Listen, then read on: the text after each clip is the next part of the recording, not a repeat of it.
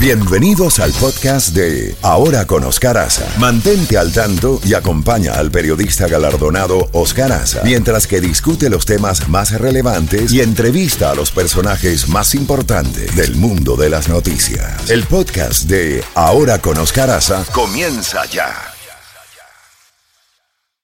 A 92. Toda la música de la A a la Z.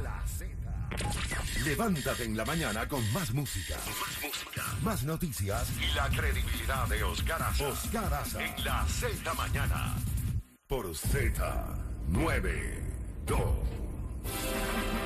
Bueno, son las 8:59 y aquí tenemos, como habíamos prometido, la continuación de esta obra en la cabeza de Vladimir Putin, más los apuntes que le hemos hecho a lo largo de las lecturas y relecturas.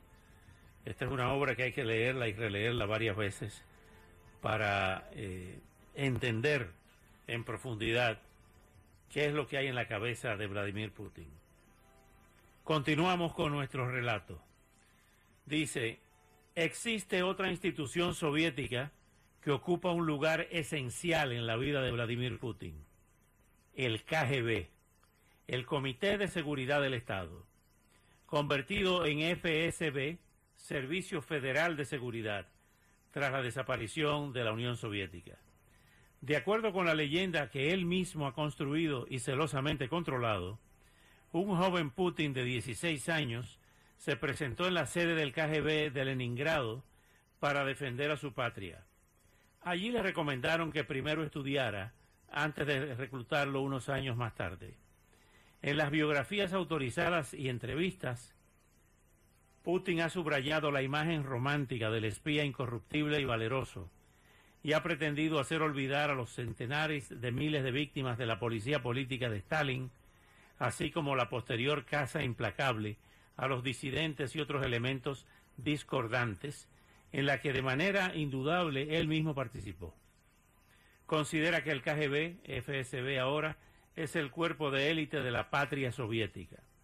Frente a unos líderes políticos comunistas que están corrompidos y actúan coartados por la ideología, la policía secreta, en cambio, es consciente del retraso del bloque comunista y se erige en el buque insignia del renacimiento del país.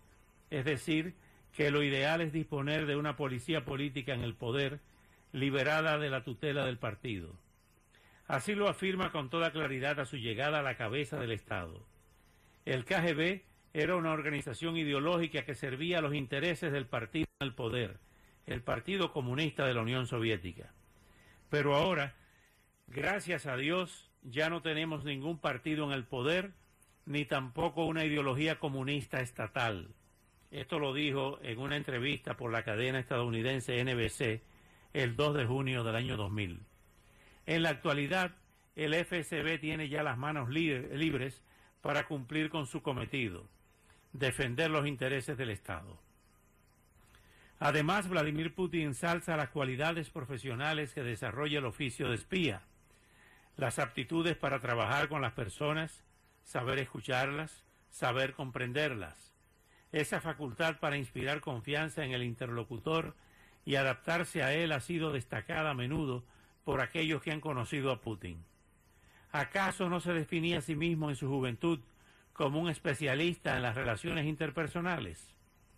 Esta oposición a la ideología marxista-leninista, asociada a una fidelidad inquebrantable a la Unión Soviética y a una de sus principales instituciones, la policía política, refleja que la posición de Putin respecto al siglo soviético es cuando menos complaciente. Lo cierto es que el presidente nunca ha querido iniciar un cuestionamiento del pasado soviético. Boris Yeltsin, el primer presidente democráticamente elegido, ya había rehusado la propuesta del antiguo disidente Vladimir Putin de organizar un juicio de Nuremberg de los dirigentes soviéticos. Unos años más tarde, Putin ni por un segundo parece considerar tal posibilidad. Tampoco cree pertinente proponer un trabajo de recuperación de la memoria del siglo comunista y sus represiones, algo que impediría el subrepticio renacimiento de sus valores y doctrinas. Considera que el pueblo ruso ya ha sufrido lo suficiente durante el decenio libre, pero inestable, que siguió a la disolución de la URSS. La prioridad que asigna a la estabilidad social le permite evitar el examen de conciencia colectivo. Hábilmente, adelanta que poner en su sitio lo sucedido durante el comunismo no significa organizar purgas ni perseguir a nadie simplemente porque fuera miembro del Partido Comunista o trabajara para determinadas organizaciones militarizadas vinculadas al partido. Ese sería el mayor de los errores, sembraría cizaña en toda la sociedad. Bastará, prosigue, con deshacerse de la ideología comunista y de un partido único en el poder. Con la pretensión de exhibir una posición equitativa, Putin está rehabilitando ciertos aspectos de la cultura soviética. Igualmente, su modo de resolver la cuestión extremadamente sensible de los símbolos nacionales consiste en darle un poco de cada una de las partes. La bandera rusa no será ni la imperial ni la soviética, sino la blanca, azul y roja de la Rusia liberada del zarismo, la de la Revolución de Febrero de 1917. La letra del himno nacional se reescribirá, pero de ello se ocupará él mismo, el mismo que compuso el himno soviético, Sergei Mikhalkov, célebre escritor muy bien considerado durante el comunismo y padre del cineasta Nikita Mikhalkov. La melodía seguirá siendo la del himno soviético. El escudo con su águila bicéfala cumplirá con la parte debida a la Rusia imperial. Pero la bandera del ejército continuará siendo la del ejército rojo, como si de la época soviética solo hubiera que recordar los campos del estalinismo y las represiones. Se lamenta antes de mencionar los grandes nombres de la conquista espacial para justificar el regreso de los símbolos soviéticos, alegando que la mayoría de sus conciudadanos se decanta por conservar la melodía soviética. Putin concluye con un argumento afectivo, quiero decir. Si estamos de acuerdo en que no deben utilizarse símbolos de épocas precedentes, incluida la soviética, entonces habremos de admitir que generaciones enteras de nuestros conciudadanos, nuestros padres y nuestras madres, vivieron una vida inútil y absurda, que vivieron esa vida para nada. No puedo aceptar algo así ni con la razón ni con el corazón. En nombre de la reconciliación nacional, de la continuidad histórica y de la piedad filial, Vladimir Putin ha prohibido definitivamente cualquier revisión crítica sobre un pasado tan cercano y trágico. Esta mezcla de voluntad política conciliadora, de visión en profundidad de la historia y del sentimentalismo, le ha permitido precisar poco a poco su visión de la URSS. Comenzó a hacerlo de forma modesta, abordando los efectos del derrumbe soviético en 1991. En su primera línea directa con el pueblo, un gran show televisado de preguntas y respuestas, deja caer la siguiente frase: ¿quién no lamenta la destrucción de la Unión Soviética no tiene corazón? Y quien desea su reconstrucción tal cual era, no tiene cabeza.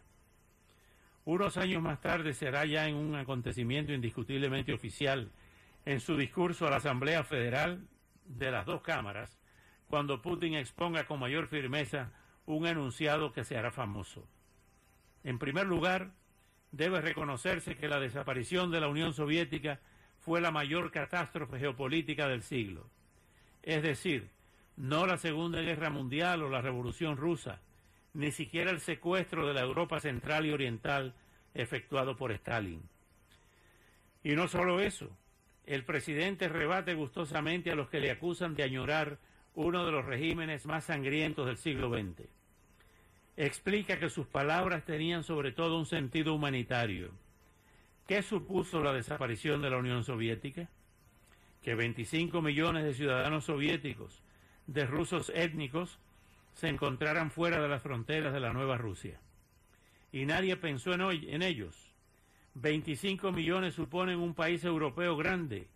¿Y en qué situación quedaron? En la de extranjeros. ¿Y alguien les pidió su opinión? Ese fue el motivo de que 25 millones de personas se vieran al otro lado de la frontera y sin recursos, en un contexto de progresivo nacionalismo. sin poder marchar a la nueva Rusia, a su patria histórica, sin poder ver a los suyos, porque ni siquiera tenían suficiente dinero para comprar un billete de tren o avión. No disponían de ningún piso en Rusia, no tenían dónde vivir o trabajar. ¿No es eso una tragedia?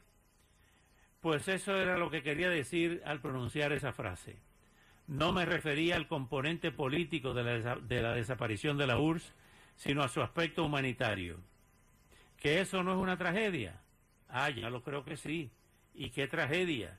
¿Quién iba entonces a imaginar que un día el presidente ruso intentaría ayudar a algunos de esos ciudadanos por la vía militar? Igualmente hay que esperar al año 2014 para comprender a fondo lo que Vladimir Putin piensa acerca de la disolución de la URSS. Su declaración del 2005 pretendía ser objetiva y humanitaria, pero el día que pronuncia su gran discurso para celebrar la anexión de Crimea, el 18 de marzo de 2014, el presidente añade a su fórmula habitual un adverbio que lo dice todo. Lo que parecía increíble, desgraciadamente se convirtió en realidad. La URSS se desintegró. Y si se permite 15 años después de su llegada al poder este juicio de valor, es por una sencilla razón. Con su operación militar en Ucrania comienza a remediar esa desgracia. En realidad, la idea de que la caída de la URSS no constituye tan solo una catástrofe humana, sino también un error histórico que debe corregirse, no es nueva. Anteriormente ya resultaba imposible identificar una serie de indicios llamativos y concordantes. Primer indicio: Putin siempre ha afirmado que el fin del comunismo provocó un grave problema, el del vacío ideológico. Ciertamente también asegura, como hemos visto, que se opone a la restauración de una ideología oficial del Estado ruso. Y subraya que esa restauración solo puede ser voluntaria. Pero él va a hacer todo lo posible para que pueda emerger una ideología sustitutiva que recoja todos aquellos puntos del sistema soviético que juzga positivos, es decir, todos menos la idea comunista. Segundo indicio: en 1999, justo antes de acceder al puesto de primer ministro de Boris Yeltsin, Rusia se siente humillada por la OTAN cuando ésta interviene militarmente en Serbia y Kosovo.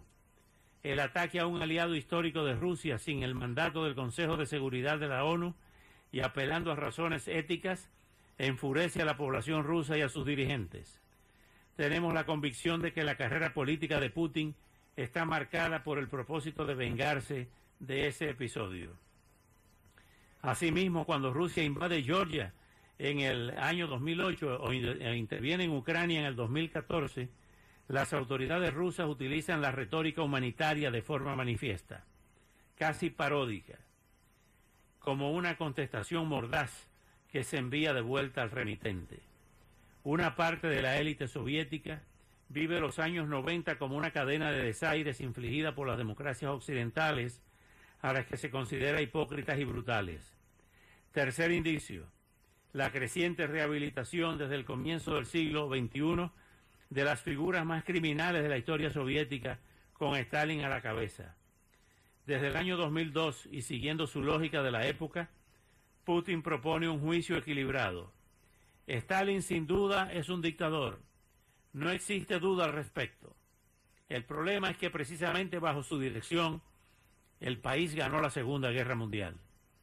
Esa victoria ha permanecido ligada en gran medida a su nombre, e ignorar esa circunstancia sería estúpido. Por medio de los manuales de historia, los carteles, las conmemoraciones y los proyectos para rebautizar Volgogrado como Stalingrado, la Rusia de hoy rehabilita a Stalin. Putin ha pasado de las lamentaciones nostálgicas y las preocupaciones humanitarias a una relectura prosoviética y proestalinista del siglo soviético. Un último ejemplo: la recuperación de otro de los símbolos del terror soviético, en efecto el fundador de la Checa, el siniestro Félix Dzerzhinsky, cuya estatua se elevaba en la Plaza Lubyanka de Moscú, también está en vías de ser rehabilitado. El 22 de septiembre de 2014, el sitio web del Ministerio del Interior ruso anuncia que una división independientemente operacional, supeditada al Ministerio, va a recuperar el nombre de División Dzerzhinsky. El decreto ha sido firmado por el presidente ruso. En 1991, el primer acto simbólico de la revolución democrática que hizo caer al régimen comunista fue derribar la estatua de Dzerzhinsky de su pedestal. Ahora le ha llegado el momento de la restauración. Hasta aquí esta cita de hoy, de este trabajo excepcional en la cabeza